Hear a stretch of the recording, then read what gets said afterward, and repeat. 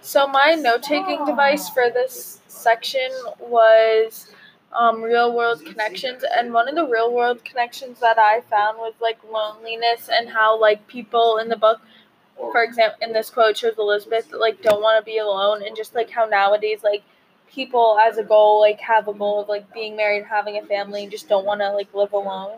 And the quote I have was, it was in the later end of September that I again quitted my native country. My journey had been my own suggestion, filled with, and Elizabeth therefore acquiesced.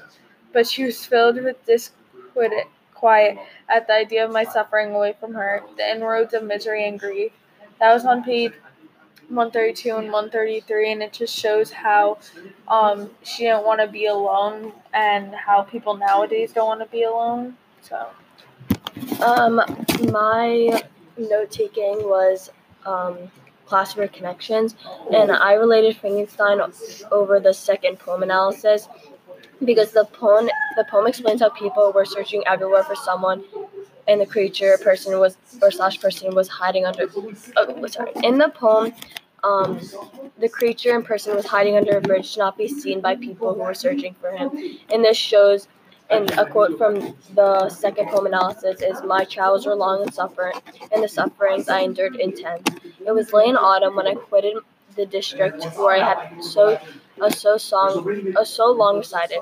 I traveled only at night, fearful of encountering the visage of a human being." This relates to Frankenstein because when the creature was on a journey to the town to see Victor, he only traveled at night because he was too scared to be seen by a person during the daytime.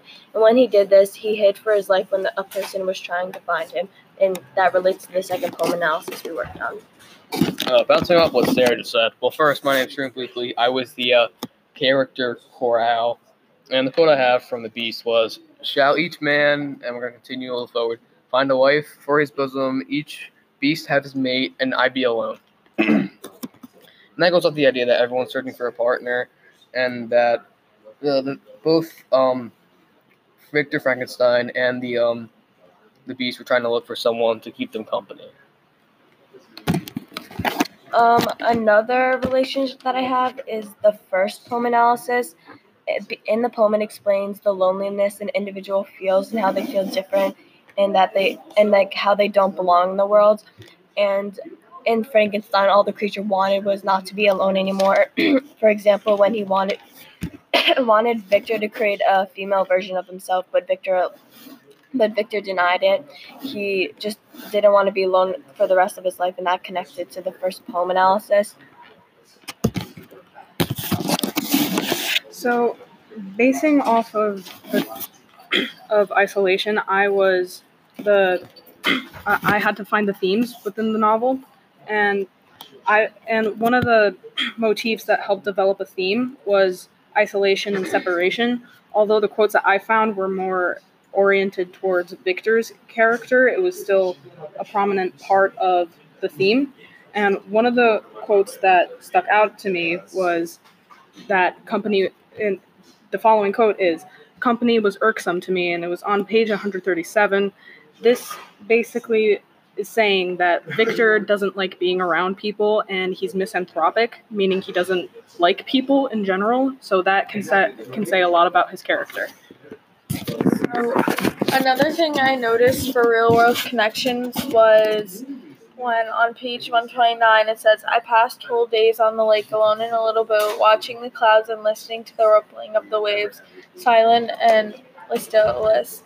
This goes along with what Olivia was saying with isolation and everything, and it shows that people use these types of places to get away from their real life and like try and be happier for themselves, and how like people sometimes need a break from like everything going on.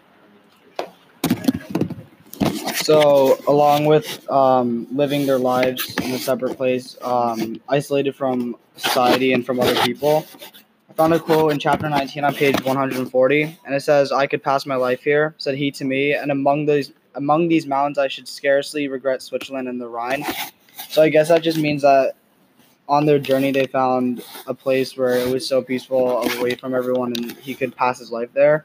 And also another one about isolation, I guess, and relationship with other characters would be on page 144 in chapter 20. It says they might even hate each other. The creature who already lived loathed his own deformity, and might he not conceive a greater abhorrence for it when it came before his eyes. So I guess that means like the creature already lived on his own, and like saw his own flaws, but they might even hate each other, which means that as long as he has company, though, they still might hate each other.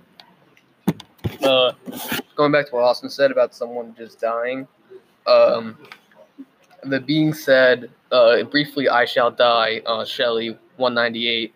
And in this quote, he's just saying that he realizes that since he kind of betrayed Victor Frankenstein, he cannot have another partner because Victor Frankenstein will no longer even consider making him a partner for his companionship so he can survive. So, basing off of what Truman just said, how the monster was essentially feeling guilty about how he plagued Victor and his family and how he wrought upon such havoc on the Frankenstein family, there was another motif of guilt. And again, these quotes are more centric on Victor's character. So, one of the quotes that stuck out to me was, "I was cursed by some devil and carried about with me my eternal hell," on 181. And this essentially relates to how he feels guilty about how he was the creator of this abomination that just ran rampant all throughout the novel and just caused all this chaos. So he is taking the blame for this, and he is internalizing it and making it his own issue. So along with like feeling guilty and a lot of thoughts running through your mind, there's a quote on page 167 in chapter 22 where he says, "I fear my beloved girl, little happiness remains for us on earth. Yeah, all that I may one day enjoy is centered on you." So I feel like because he's saying that little happiness remains on earth, he fears it because he has happiness now, but little happiness remains, so life won't be enjoyable or happy after that event. And also, something that I found interesting was it says on page 175 in chapter 23 that nothing is so painful to the human mind as a great sudden and change. So I guess that just goes over the psychology of the characters and further embraces the inner thoughts and psychology, the psychological effects that everything has on different characters.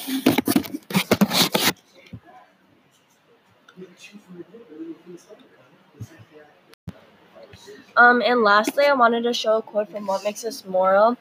We're a species that is capable of almost dumbfounding kindness. We nurse one another, romance one another, weep for one another.